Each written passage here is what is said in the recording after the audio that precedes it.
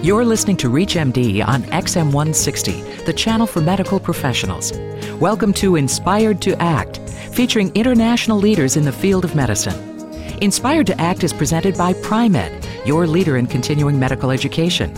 Here is your host, Founding Chair, Department of Neurology, Brigham and Women's Hospital, Professor of Neurology at Harvard Medical School, and Senior Medical Advisor for Pri-Med, Dr. Martin A. Samuels. What happened to all the great clinicians? Are they all turning into technicians? Are there perils in too much preventive medicine? Is there anything we can improve in medical schools to turn out better 21st century doctors?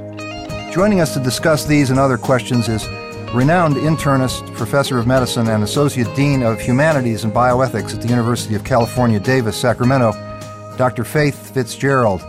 Welcome, Faith. It's great that you were able to join us on Inspired to Act. Marty, it is my pleasure. Let me start, Faith, with a question about some of the traditional values in medicine. And we all know that there have been huge changes, advances in biomedical science, genetics, imaging, certainly us in neurology. This is an extremely important thing. And one begins to wonder, talking to some of the younger people, is there any place left for the old virtues, sitting by the bedside with the patient, taking the history? What do you think about that? You know, of course, as a clinician and as a teacher, and now 65 years old, I am wed to sitting by the bedside, taking a history. Years ago, T.S. Eliot said a wonderful thing. I think it was in the 1940s, but applicable to medicine today. He said, "Where is the wisdom we have lost in knowledge? Where is the knowledge we have lost in information?" Young doctors tend to spend a lot of time acquiring information, which is data, and not necessarily applicable to an individual. To know how to do that is a doctor's knowledge, and to decide what to do about it is a doctor's wisdom.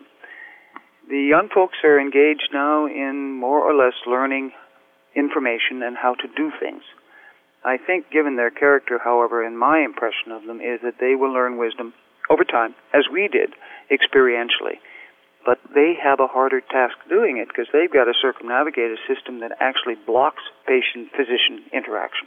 People are always saying things are different now. They've always changed so dramatically. Do you think that's really true? I mean, I remember in medical school, they told us then we were at the cutting edge. Everything was changing. It would never be the same, and now we're saying the same thing again. Do you think we're just replaying the same old record over and over and over again? I think we do, and to a degree it's true, though, Marty. There are new techniques, new diagnostic processes, new procedures, new surgeries, new ideas, and may there always be. I mean, that's the advance of science.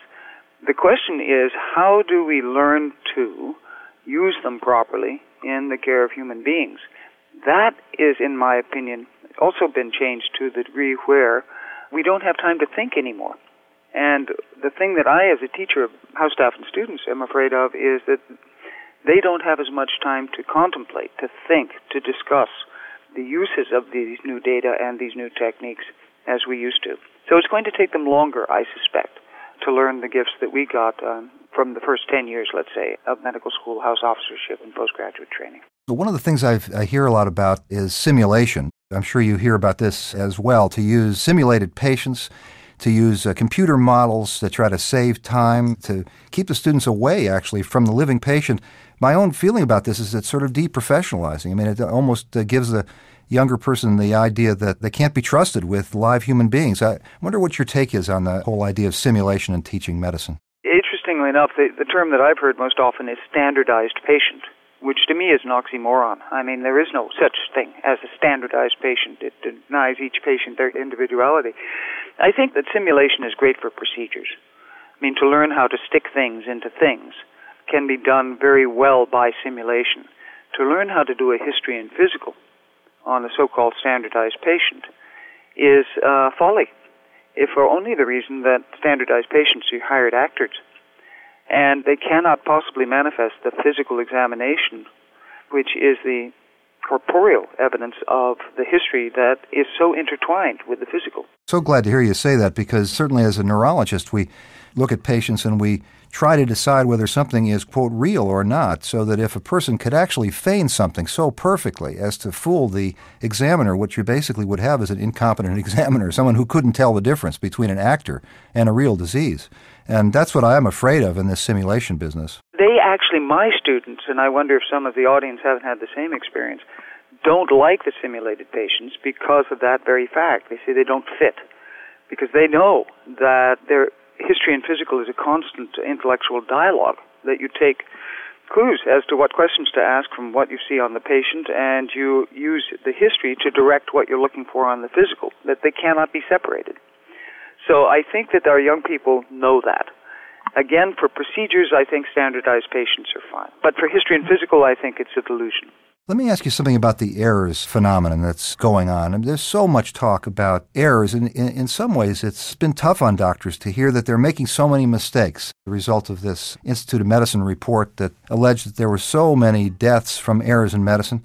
What is your take on that? Do you think that's an exaggeration? Do you think it's real, or what? I think that it depends on the definition of error. A lot of it has to do with complications that, in fact, used to be accepted as part of the risk-benefit ratio of certain procedures. Urinary tract infections from folio catheterization, sepsis from IV indwelling lines, and so on. Now, also, we have nosocomial infections that are going from patient to patient and from outpatients to inpatients.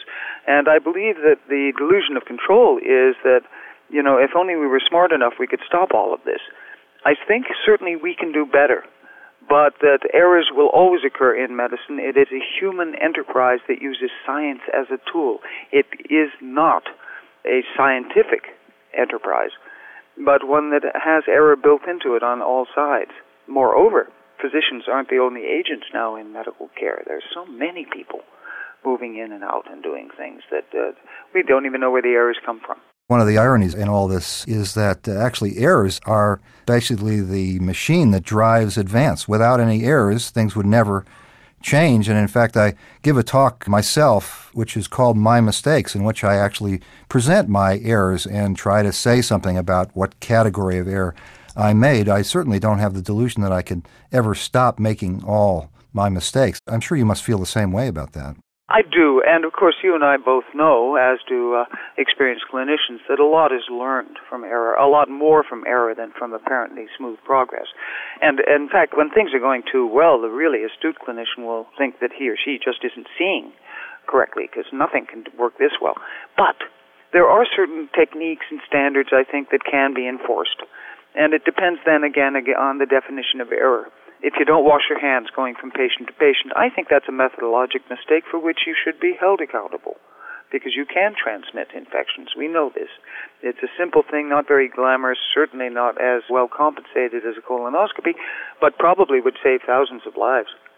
If you don't put in a Foley for convenience, but only because the patient actually cannot pass urine or has a problem that requires catheterization, we will save thousands of lives. I think we have to concentrate on the things that we do that are simple and easy and can be standardized, and take away those things that we do by rote that cause harm. And that is a better approach to error than saying never make a mistake, doctor, because that's impossible. If you're just tuning in, you're listening to Inspired to Act on ReachMD Radio, XM 160, the channel for medical professionals. I'm your host, Dr. Martin Samuels, and joining me to discuss clinician or technician and other topics is renowned internist and Associate Dean of Humanities and Bioethics at the University of California, Davis, Sacramento, Dr. Faith Fitzgerald. Faith, I read a very eloquent piece of yours about a suicide that occurred, a house officer, and it is, in a sense, a kind of a description of an error in a way, not recognizing it. It was courageous, I thought, of you to publish this. I wonder if you'd be willing to say something about your thoughts about that case. I would. This was a very talented man who was just a lovely, lovely young man, and who became depressed. In retrospect, and my flaw as then house staff director, he had had some periodic depressions in the past, and I had not known that. His depression took the form of feeling, as all of us do, but with him an exaggerated perception of one's own inadequacy. You remember how we were as house staff, how we should still be as graduate physicians, constantly worried that we're doing the wrong thing or not doing it well enough. A modicum of that drives us to excellence. Too much of it leads to despair, immobilization, and in this young man's case, suicide. The selection process that medical schools use selects for obsessive compulsives. We like them. We think they're the sort of people that should be looking after patients. That obsessive compulsivity is associated with an increase in depression. And physicians tend to have a greater degree of alcoholism and depression than other people. Probably not because it's caused by the field, but because these are the people we select. And for that reason, I should have been better at perceiving it. I should have been better at receiving his despair. He and I had spoken. He asked for some time off. I gave it to him, and when he took that time off, he went home and in his terror and his grief literally slit his own throat. And I will never forgive myself for that. And it taught me always to look beyond, what the house officer is telling me is wrong, to try to find out as much as I can to make certain that it's not deeper and worse. It was very courageous of you to write that up and publish it, because not many people would talk about it. Obviously, one can learn a lot from an experience like that. It's a very sad story, but a very important one. There was another thing that you did, and I think is really applicable to our theme on this program, which is Inspired to Act, which is that you wrote something about what doctors should do about these pay-for-performance issues that are coming up, and you basically called on doctors to not take that money, that it was a bad thing to do and that they should step up to the plate and not cooperate, which is a very courageous thing to do. A lot of people are listening to you now, doctors and other medical professionals. What would you tell them about that? Do you think they really should ignore this, not take the incentives that are going to be offered to them on these pay-per-performance standards? I would ask us all to ask ourselves, who do these people think we are? Are we waiters? Are we taxi drivers? Do we work for tips so that if we please, we get a little extra money? I would say that to accept this is degrading for us. It's unprofessional. Each of us should do the very best we can for this patient now, because that is our promise to this patient now. Not because some agency outside says this is on my list. And if it is on their list and they pay for it, but we don't think it's necessary and do it anyhow, then we have actually committed, in effect, a moral error by doing something unnecessary to get extra money. I find the whole thing a shame, and I am ashamed that we're going along with it. I believe as a profession we should say no. Do you think that organizations like the American College of Physicians, in which you're very active, ought to stand up and really say something about this in a more courageous way? What do you think? I do. I think that we should say no. I also think that we should say to the people who are, in a sense, telling us how to practice medicine that, look, here's who we are, this is what we do, these are the resources we need to do it extremely well. If you'll give us those resources, we will do the best we can. That's the professional approach, as opposed to being told how to practice medicine, which is, in my opinion, what we're suffering now. I want to thank my guest, internist and professor of medicine and associate dean of humanities and bioethics at the University of California, Davis, Sacramento, Dr. Faith Fitzgerald. Thanks so much for spending time with us this week on Inspired to Act. Thank you. You have been listening to Inspired to Act on ReachMD on XM160, the channel for medical professionals, featuring international leaders in the field of medicine, hosted by Dr. Martin A. Samuels, and presented by Pri-Med, the leader in continuing medical education. At Pri-Med, we believe in you, the practicing healthcare professional, and we support your commitment to your patients. Our goal is to give you the tools to stay up to date with the latest developments in your field, whether you treat day-to-day patients and their average and not-so-average illnesses, or patients dealing with diverse chronic conditions. Pri-Med CME programs are designed for you. We know you each learn differently.